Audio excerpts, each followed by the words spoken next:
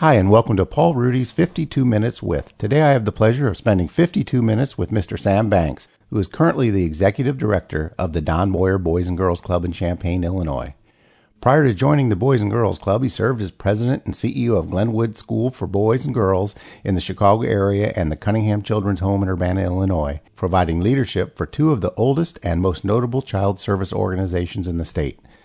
Mr. Banks has established an exemplary career of working with children and families and has received regional and national recognition for program development and administrative achievement.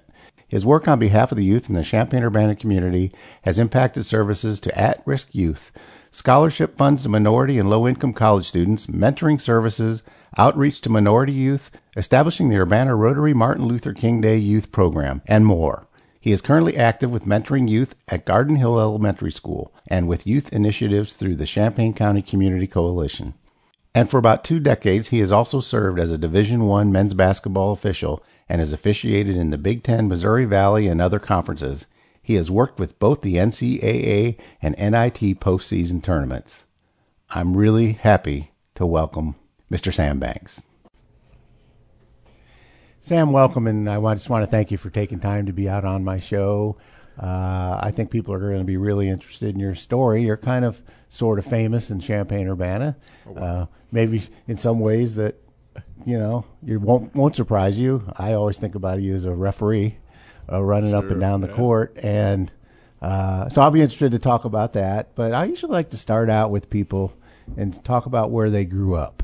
And if we can just go back in time, where did little Sam Banks grow up, in siblings, things like that? But where did you grow up? Well, Paul, thanks first for just having me on the show. It's great to be here. It's an honor to be here. And I don't know about the famous part. Maybe people know me because they yelled at me during those basketball games that you mentioned. But it's nice that you asked me to be on.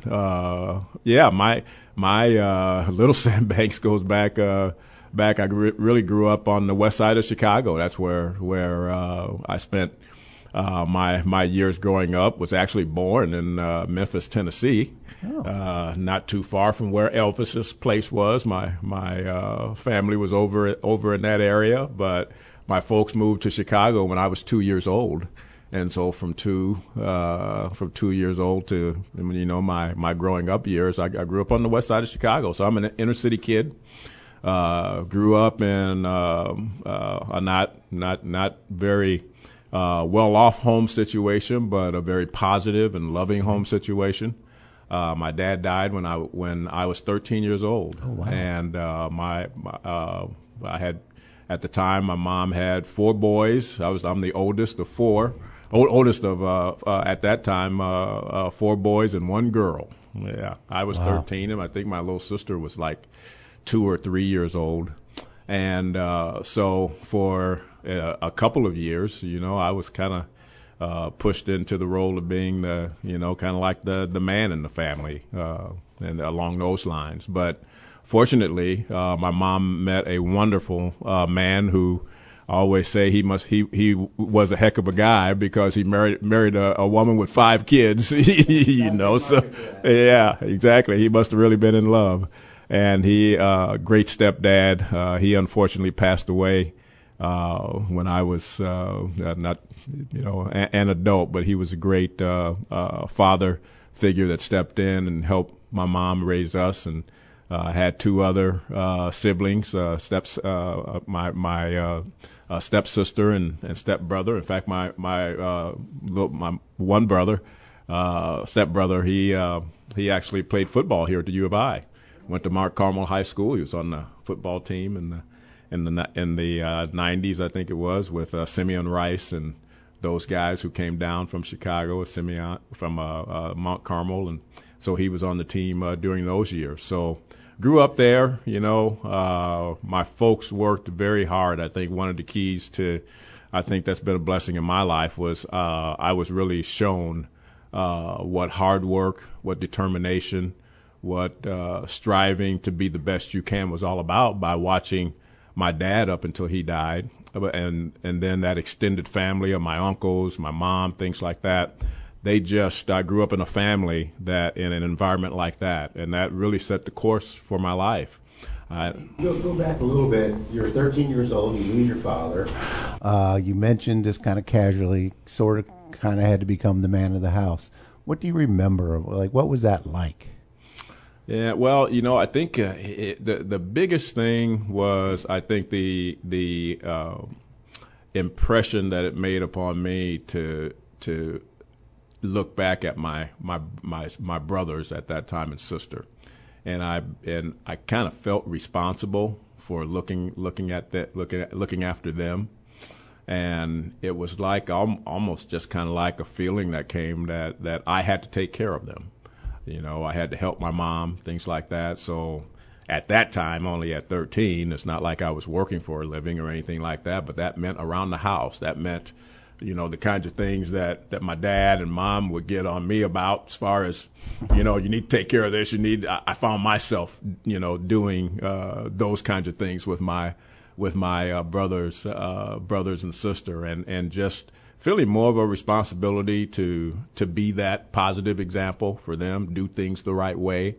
And so I think, as much as anything else, it gave me that sense of responsibility that probably I wouldn't have paid as much attention to until I actually did have to give a job or did have a family or things along those lines. And I'd say that was probably the biggest thing that hit me at the time. And tell me about how your siblings were younger. How did they handle, the passing of your father at such a young age? Yeah, well, it was tough on everyone in the family. It was a struggle for a while. Again, fortunately, as I mentioned, we had a great extended family. We didn't have a lot, but we had a lot. Didn't have a lot in terms of money or possessions and things like that, but we had a lot in terms of people around us who cared. And so I just remember my uncles, being around.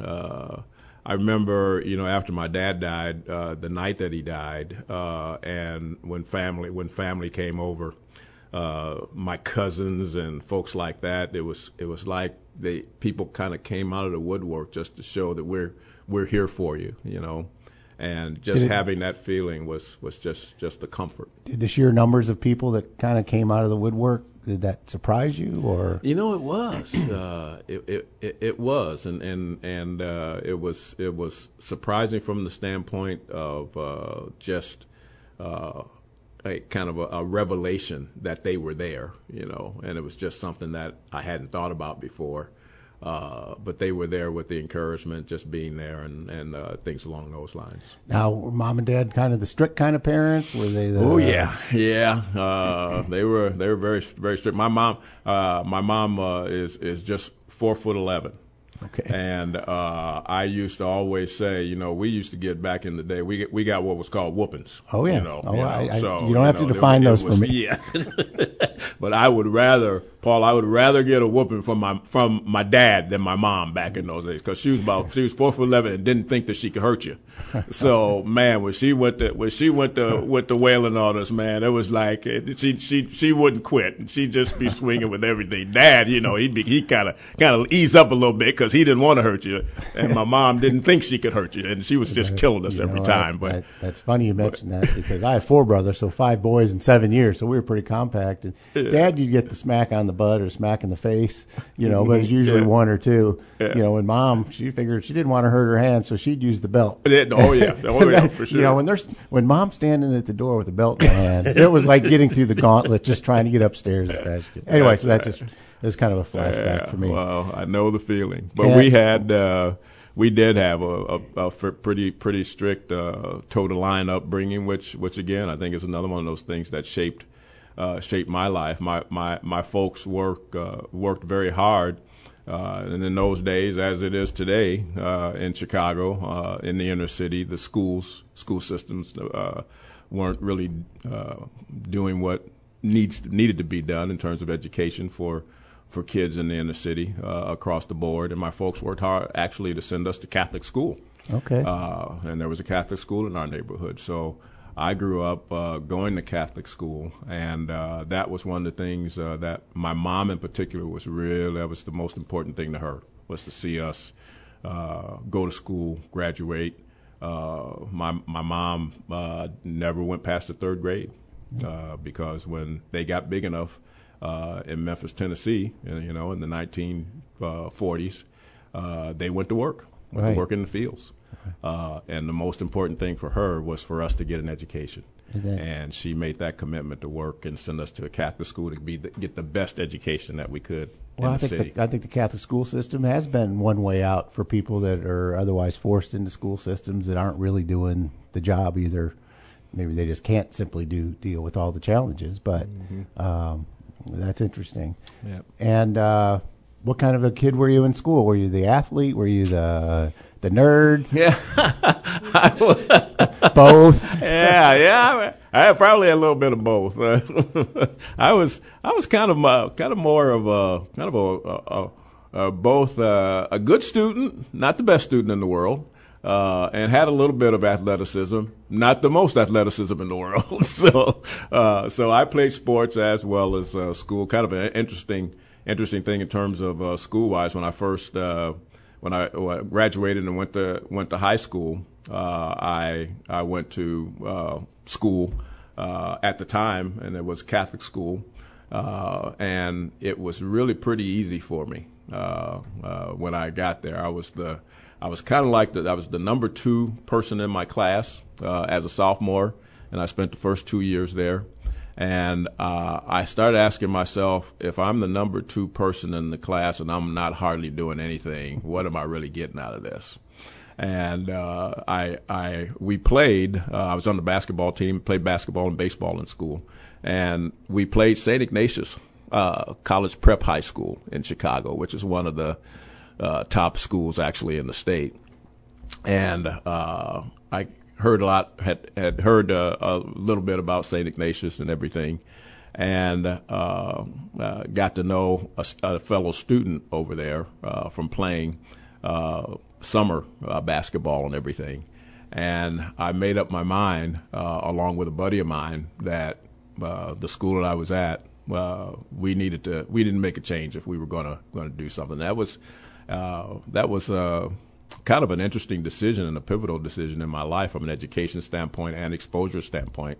And fortunately, a gentleman had scholarships for black kids in the city at that time. And because I never would have, even as hard as my folks were, we wouldn't have been able to afford to go to Ignatius. But we actually got, my buddy and I, probably because of basketball a little bit, but also there was an effort to get more black kids in the school. He provided a scholarship for my friend and I to transfer to St. Ignatius, and that was another turning point in my life. And tell me about this. So your young black kids going into, was it a predominantly white Catholic school? Yeah, to St. Ignatius. I went from pretty much an all black Catholic school to pretty much predominantly white Catholic school, both on the west side, by the way. But yeah, tell me about totally that. Different culture. So, what was it? Was it any type of a shock at all, or was it just felt accepted from day one? Was there any strife? Was there awkwardness? It was a bit of an awkwardness. It took a while for me to get used to. A totally different environment, totally different group of people who didn't look like me, people who didn't talk like me, and we. At the time, helped each other really along the way in many ways, because I did develop friendships, some close friendships, and so it took a little while to adjust, but we did, because we worked and we had things in common, and one of the things that we had in common was it was all boys, it was an all boys school, but all the boys at that school, we were there for a common reason, and that was an education, and that was looking to the future and things like that. Those kinds of ideals were taught, focused on, and we kind of rallied around that. Being a part of the teams was also a nice transition, because I went into a group of 15 to 20 other kids who were playing sports and things like that. So there was that kind of ready accepting of things, and it is kind of interesting because that experience also took me. It gave me a chance, one, to go to a school like Ignatius, But as I met those people, Paul, I also got invited out of my neighborhood to other neighborhoods. And, high school, you have parties, you go to other people's houses, things like that. And here I am, a black kid from the West Side, being invited to dinner at my friend's house on the South Side, Mayor Daley's neighborhood, over there, Southwest Side. And it was a totally different experience, totally out of my area. I got on the bus. We rode the bus back in those days, the CTA bus, not school bus, but we did that, and I had to learn a whole different bus line because I'd never been on that side of town before, in that area. But meeting their parents, having those kinds of experience, meeting other kids who, totally different environment situations. You learned a lot. You talked about a lot, and challenged each other a lot on things as well. But a very life-changing and eye-opening experience. I think both for me as well as the kids who, the other kids, in that situation. How do you feel about kids that don't get that opportunity? Well, I think,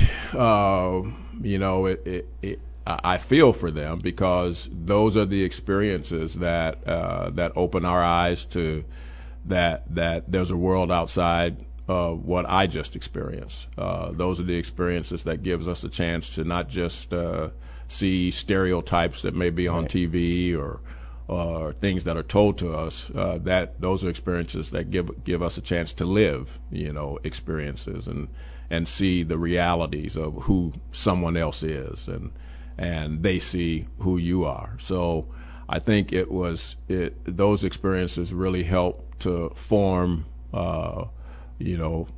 people's beliefs for belief in things outside of them as well as belief in things that are inside of them, what they can do, who they are, how they can connect. So I think it's very, very valuable.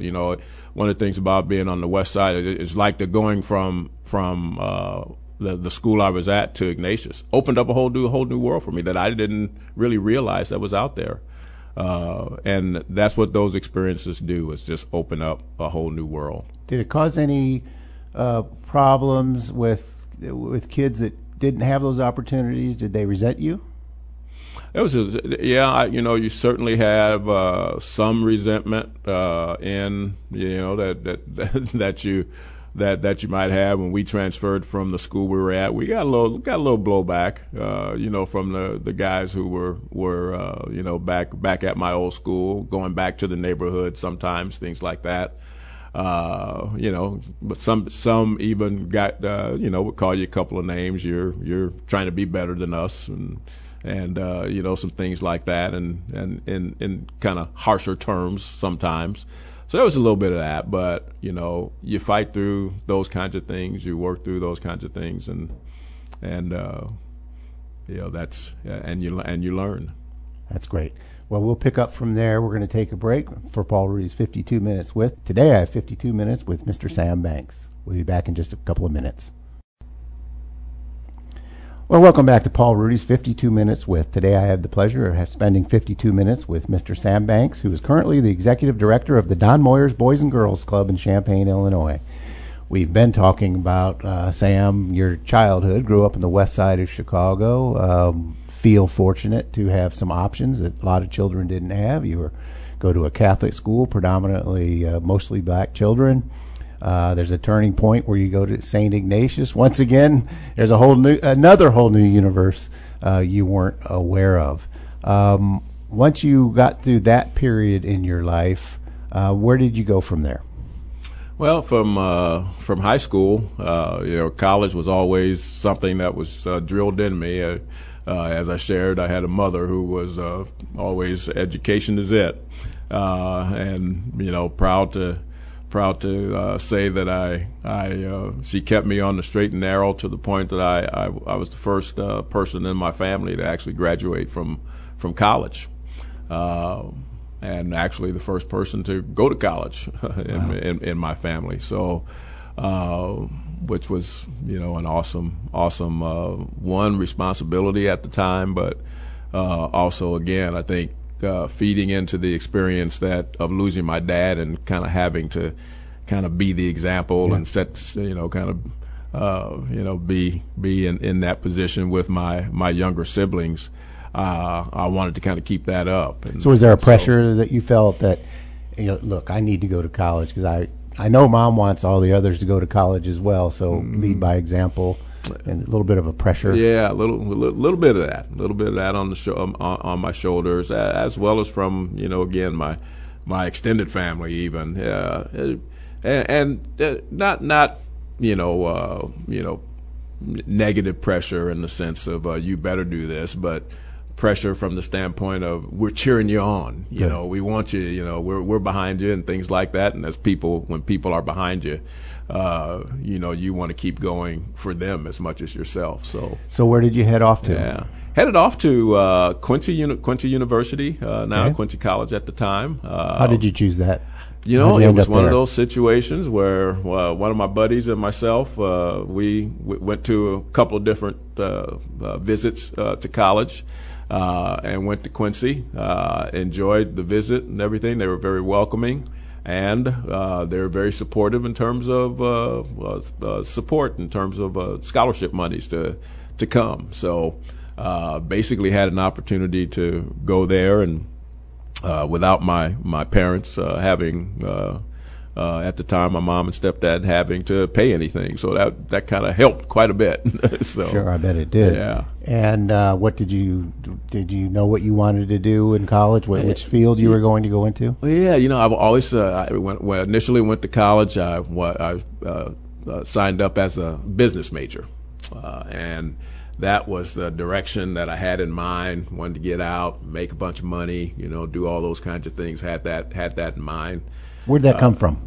It's kind of interesting. It came from I mentioned that gentleman who supported my friend and I at St. Ignatius and paid for our tuition and fees there with the scholarship. He was we got to know him, got to know his family, and he was an advertising agent in Chicago, and it was a great experience just getting to know him. Again, another one of those experience. It's an opportunity for me to meet someone who was in the business world. My dad, before he died, he was a bricklayer. Hands-on person, things like that. My uncles, folks, all I knew, all laborers and things like that, which is very positive. A lot of respect for that. But I never had a chance to be around someone who was in business, was a lawyer or anything those. Right. And that experience again was another eye opener where I actually got a chance to see, hey, boy, that's a pretty neat profession to be in, neat job to have. There are other things that were out there besides what I had only seen at the time, and so I think out of seeing that experience, getting to know Mr. Kaplan and everything that he did, also seeing the success and what that brought, his level of success and what that brought him. I said, I want to do that. I get that. Yeah, but the experience, and this kind of goes into Paul, my another life changing moment. They're kind of roads that you run into, that you go down, and the experiences that seem to have impacted my life, but. In my sophomore year, I volunteered to be a big brother in the Big Brother, Big Sister program in Quincy.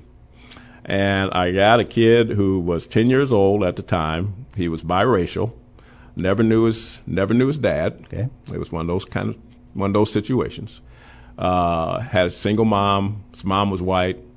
Kid was struggling in school, struggling with identity, things like that. And they said, hey, we'd like for you. I think I may have been, it was college students signing up and everything like that. I may have been the only black student signing up for the program. But they assigned me to my little brother. And that was a life-changing experience for me, Paul, because I got a chance. Did you know it then? I didn't know it then. No, not at the time. But it took about a year. But I got to know my little brother, Lance. We're still brothers today, as a matter of fact. But got to know him, got to meet and work with him in our relationship, understand his story, talk with him about his struggles, where he was, as a kid, being the kind of issues he was dealing with at school, and Do things you think? like that. Do you think if he was talking about this, would he? Do you think say that was a turning point in his life? I think it was. Yeah, I think it certainly would be. Certainly would be. And it was such a turning point in my life that after about a year of seeing the impact that I had on his life, I decided that I wanted to work with kids and not be a business major anymore. And so I explored some avenues of what can I do in this arena, and working with kids, I decided to change my major. Was it that you could see that impact so clearly? Money is something we can't really see clearly. We all have a vision of it, but we certainly know when we have an impact. And we're exactly that spark in that life that makes that change. Yeah, I think that was exactly it. I could see it so clearly. I could feel it. The feedback that I got from him, the smiles that I saw on his face, just from us hanging out, and talking and things like that. That just really got me going. So where did that lead you from there after that experience? Okay, so you've completed that, or maybe you've never completed that. Yeah, you said you're still a brother to Lance. But what did that lead to? What was next? Yeah, well, what it led to was me exploring what I really wanted to do, and I really wanted to help a lot of Lances. Okay.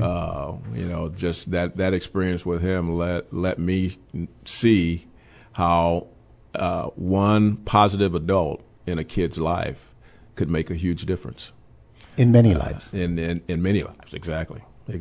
And so it motivated me to seek, what avenue could I use to get involved with more lives and things like that. So I went to the direction of working with kids and the kind of study in school that would lead me in that direction.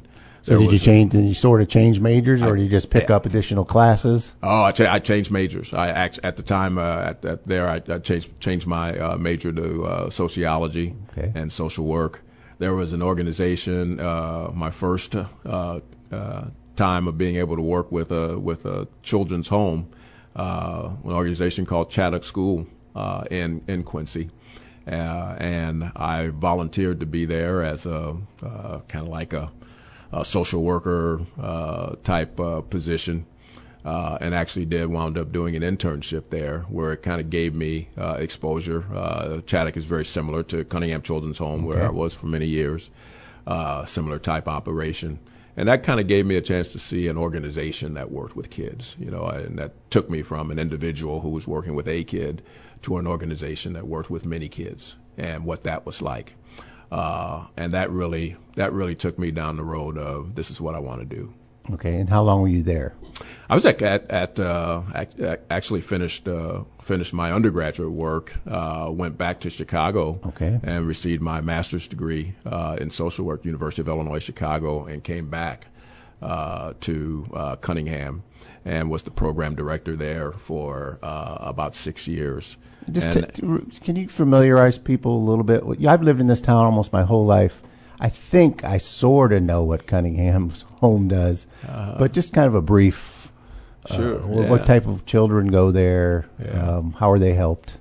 Yeah, Cunningham Children's Home today is a multifaceted organization, and working with kids all the way from kids who need a place, who need to be taken out of an abusive home situation, and they need a safe place to live permanently or until they can find a better place. And Cunningham is there to provide that residential treatment and care for kids who need a place to live. They also, from a multifaceted standpoint, also work with kids in foster care. So they work with finding homes for kids. They work with kids in the community who may be experiencing issues where to the point where they need counseling, treatment, care, and from a one-on-one standpoint, that kind of clinical care and treatment.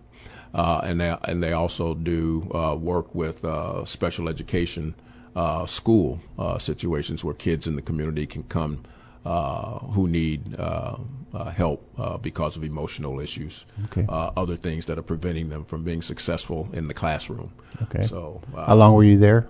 I was at Cunningham for 26 years and was the CEO for 20 of those. Wow, what big job and responsible job. Is there ever a time in the type line of work that you do where you come home depressed or sad? Yeah, I would say there have been times where I have come home sad because of situations that you see and that you know of. You've been impacted by something that's happened to a kid, and it makes you just feel like, how can people be like that? How do you deal with that? For me, prayer Okay. is one way that I've dealt with it. Having a focus on faith has gotten me through a lot of things, and the situations over the years that kids have come out of that I've been charged to deal with. That's one of those where knowing that there is hope helps you get through that, and as well as having a wonderful wife and family to go home to and spend. I think also it's been really important for me to have the kind of outside activities that just kind of get you away. I've often said, from a basketball officiating standpoint, after spending 20 years in Division I basketball officiating, I loved officiating because in doing my work with kids and families and things like that, I need to listen, I need to have empathy, I need to care, I need to be there to respond to their needs. Right. As a basketball official, I didn't care about any of that. Right. What I had to do, Paul, out there was take control of the game, call it the way I saw it, and I couldn't care how those coaches or fans and folks like that feel. So it kind of gave me a chance to do something totally opposite from what I had to do from a profession standpoint. Oh, I get that. Yeah, I get that. Why did you leave Cunningham? But was it just you've been there long enough, and you just wanted to see if you can help in a different way somewhere else? Yeah, one of the things, had been there and saw the organization grow tremendously over the years that I was there, and the expansion that we did in terms of the campus itself, the programs that we brought on.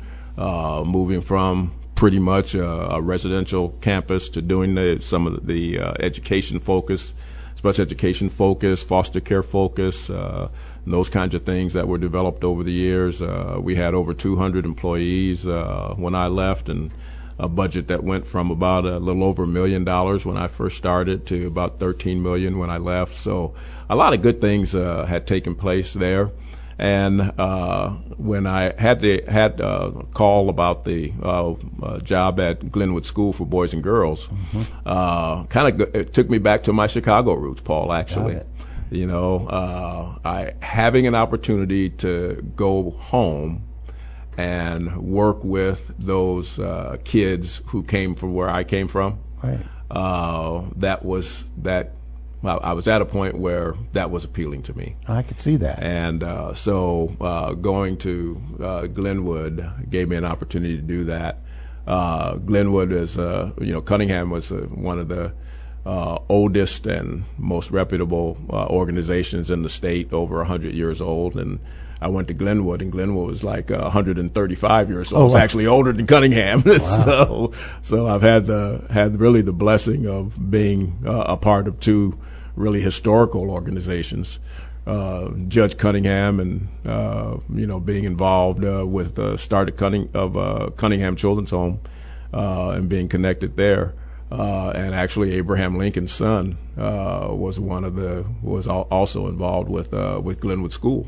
Oh, no kidding. In its early startup and days. So it's been really a wonder. I've been blessed being able to be a part of two such great organizations, and now at the Boys and Girls Club here, a 50-year-old organization, another organization that impacts lives across the community, young lives across the community in a tremendous way.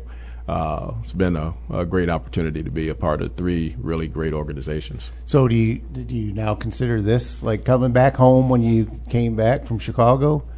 Or is it kind of the sister home, so to speak? Yeah, well, it's kind of coming back home now. I've spent more years in Champaign actually than I did in Chicago, even when I left for Glenwood. But we had kind of hoped on a personal level, had hoped that my wife Maureen would be able to transition from her work and position here at the University of Illinois to the University of Illinois Chicago. And unfortunately, when I left in 2008, that was right at the start. Oh, yeah. You would know as much as well as anyone of yes, the recession at the time. Well, and there was little to no movement for her to be able to move there and stay within the retirement system and other things that she had earned. So after about 5 years of being apart, coming back and forth, things like that. It was really, again, I think, kind of a God thing, where I got a call about the Boys and Girls Club situation here, and so that's how it happened. It happened. They reached out to you. Yeah. So how long did it take you to make that decision? It took a little thinking because it was tough leaving Glenwood, but. Tough leaving in what way? Financially, spiritually, great gig? From the standpoint of still feeling like you had some work to do in terms of the program there, the kids there had certainly made relationships with the kids and staff, and we were building some quality, doing some quality things with respect to that organization, programmatically and all, and. Anytime you have something like that, it's tough to leave. You think twice about it. Okay, we'll get back to that and a little more about Don Moyers Boys Club. I'm here with Mr. Sam Banks, Executive Director of the Don Moyers Boys and Girls Club in Champaign, Urbana, Illinois. I'm Paul Rudy with 52 Minutes with Sam Banks. Well, welcome back to Paul Rudy's 52 Minutes with. Today I have the pleasure of spending 52 minutes with Mr. Sam Banks. Now take me to your current position as the Executive Director of the Don Moyers Boys and Girls Club in Champaign-Urbana. Just kind of a few minutes, I'd like to let people who aren't familiar with it, I think everybody recognizes the name, but kind of the blocking and tackling, what's the mission, what gets accomplished, how it's funded, things like that. Yeah. Well, the Boys and Girls Club is a special mission, and I like to say, Paul, at Cunningham, a place where kids really brought issues at the highest level because of the trauma, the abuse, neglect sometimes that they had encountered. When I was there, I used to always say, "Boy, I wish we could have got that kid when they were 8, or we could have got involved in their life when they were 6 or 7, because by the time they got to Cunningham, they were 14, 15, 16 years old, and the damage had gotten so much where it was really tough. Good work, and a lot of lives turned around, but boy, how hard it was. And the mission at the Boys and Girls Club allows us to do that. The mission of the club is about getting involved in those kids' lives, at that elementary level, being there for them for after-school academic support, emotional support, positive activities, structured activities with adults who mentors and adults who care about them, and working with them to, what we say, enable them to become positive, productive, caring citizens. And so that's what all of our programs our programs and services at the club are all about, is providing an environment for kids to grow, learn, and be involved in positive activities that are going to help them be a success. What just ballpark number of children you think on a yearly basis come in and out of there? Well, last year we had over 1,500 kids come through our doors. With the after-school program, we generally work with about 200 kids a day at our Park Street facility. We recently opened up after-school programs in Rantoul. And we work with about 125, 30 kids a day with the after school between the 2 school sites that we have. In the summer, we'll work with over 200 kids a day with the all-day summer program services that are provided by the club.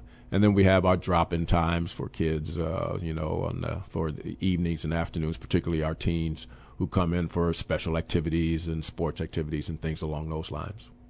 And how is it funded typically? A variety of ways? Yeah, variety of ways. We do receive some program grants through the Boys and Girls Clubs of America. We're associated with the BGCA, national organization, and that's helpful. We receive some local funding from City of Champaign, Urbana, Mental Health Board, some of those kinds of things, those kinds of areas, program grants. United Way is a very, very big partner with us, and we appreciate them, the Community Foundation.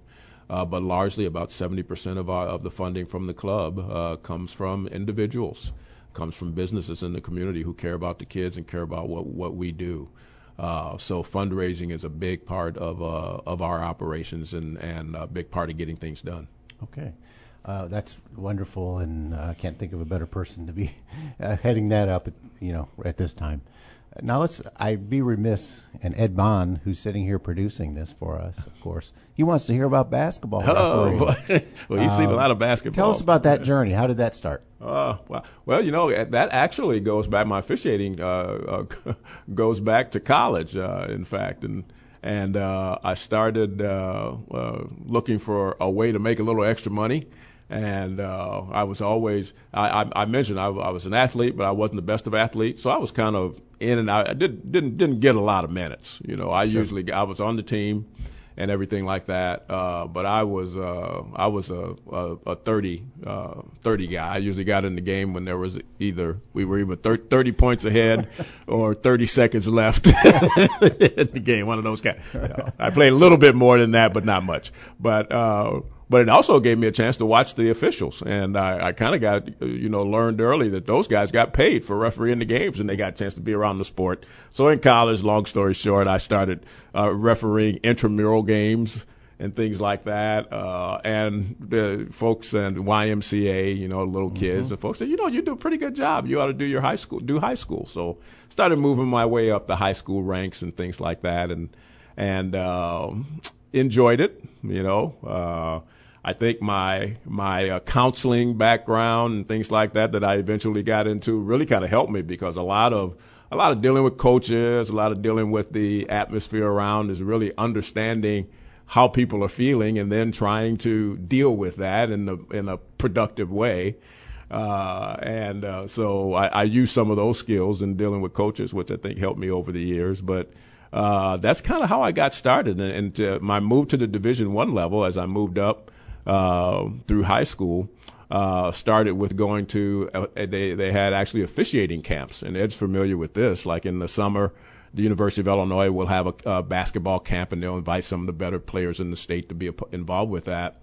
Where some of the supervisors of the conferences, Big Ten, Missouri Valley, Big 12, Big 8 at the time when I first started, they actually began holding camps where they invited officials to come and referee those games, for the camps, and they would observe you, and if they thought that you had a little promise, they'd start working with you to be on their staffs. And that's actually I went to a couple of camps. I went to camp in St. Louis, the one that got me noticed, and it was the Missouri Valley basketball camp, and that was the first conference that I got into. They asked me, I rated very high, with there'd be 60 officials got there or something from all over the Midwest, and I was in the top group and was asked to join the Missouri Valley staff, and then things went from there. Is that based on how well you make the calls or how few you blow? So it's somewhat objective. Yeah, it's somewhat objective. Yeah. But do you think they also recognize the personality side of it and the temperament? They do, because they get a chance to know you. There are classroom sessions, and at that time,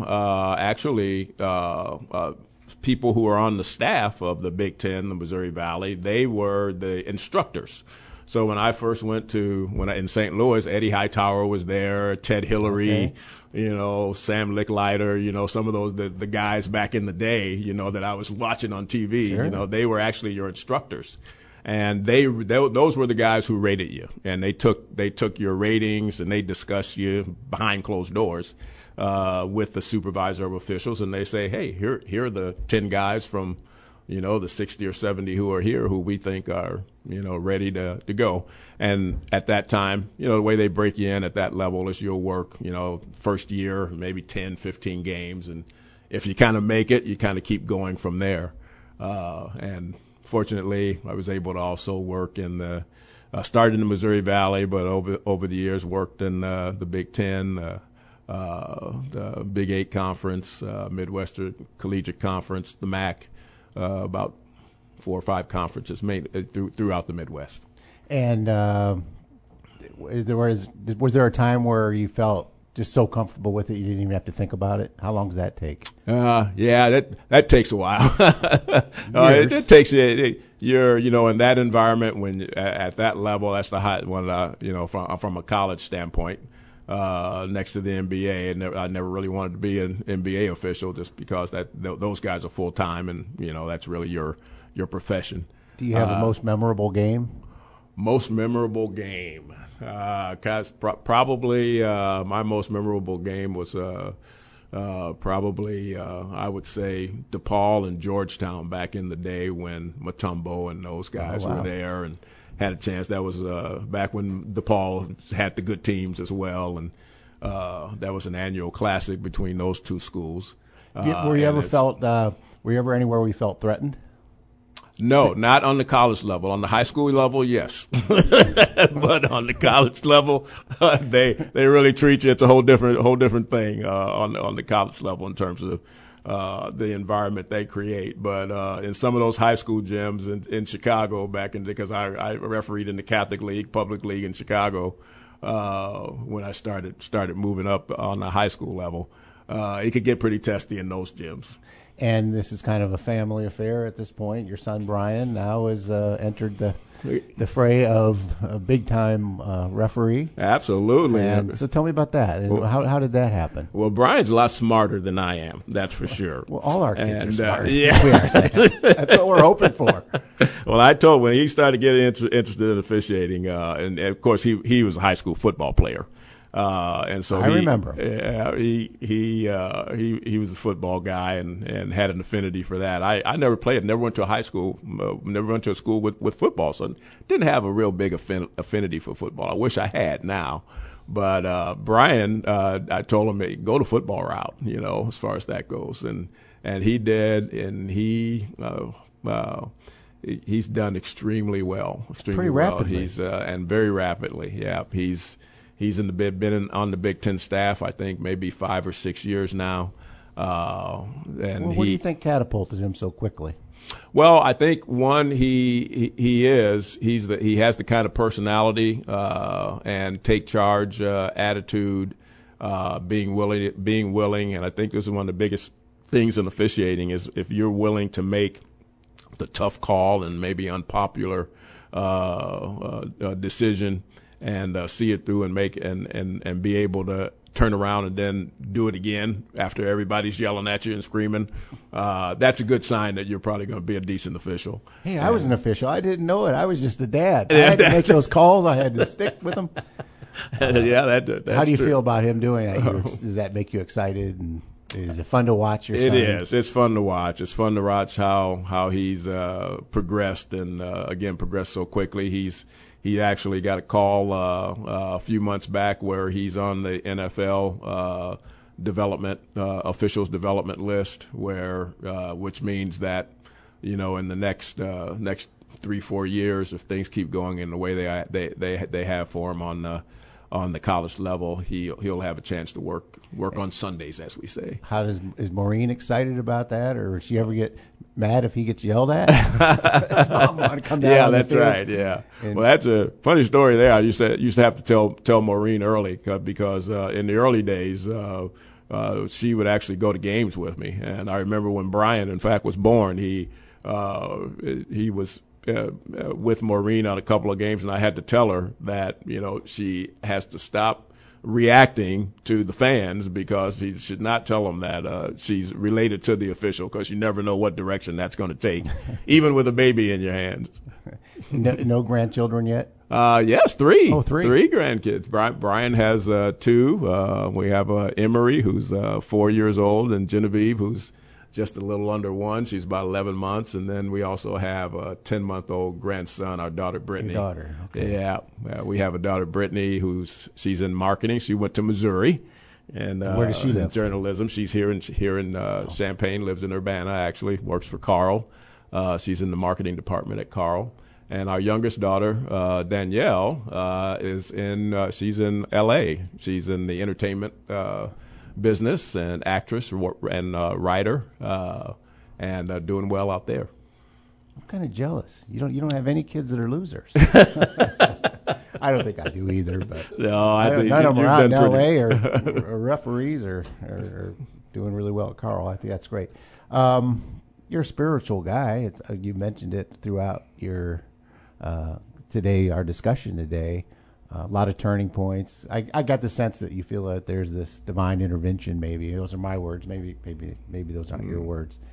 So I got to ask you. So you get to the pearly gates. What would you like to hear from God?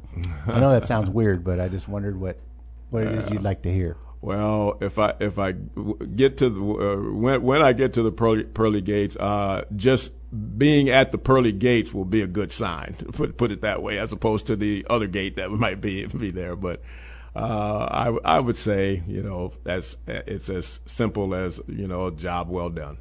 So how do you think your 3 children would describe you? I hope they would describe me as fair. I think they would describe me as a little tough. We were one of those families where other families in the neighborhoods or their friends, they told us this later. Their parents would always ask, "Well, what's Mr. and Mrs. Banks allowing their kid to do?" They kind of use that as a what judge. A compliment. So I think we were kind of a little bit on the tough side, but fair, but and also loving, because I think all my kids know that they're loved by both Maureen and I. And my guess is you and Maureen both kind of rode in the same direction. Yes, we did. There was no negotiating between the mom or dad. There was a lot of trying. Trying. Children being children. Yeah, but we were able to stave that off pretty well. And how do you think your best friend would describe you? Oh, my best friend would probably describe me as crazy in some ways, but loyal, I think. My best buddy going back to my St. Ignatius days. In fact, we wound up going to Quincy together. I was a black kid from the west side of Chicago, and he was a Chinese kid from Chinatown in Chicago, and we wound up going to Quincy and kind of turning the place upside down with a little bit of diversity and things like that. But yeah, fun, I think, loyal, those kinds of things. Yeah. Well, what a great story. I think people are going to love it when they hear this story. I know Ed Bond, we were talking earlier, you've already decided you love the story. Mm-hmm. I've been spending 52 minutes with Mr. Sam Banks, Executive Director of Don Moyer's Boys and Girls Club in Champaign-Urbana. What a wonderful story. What a wonderful day and time it was to spend with you, Sam. So we may have to do this again. I think there's another version here. There's probably more we left out, but until next time, thanks for listening to Paul Ruedi's 52 Minutes with Mr. Sam Banks.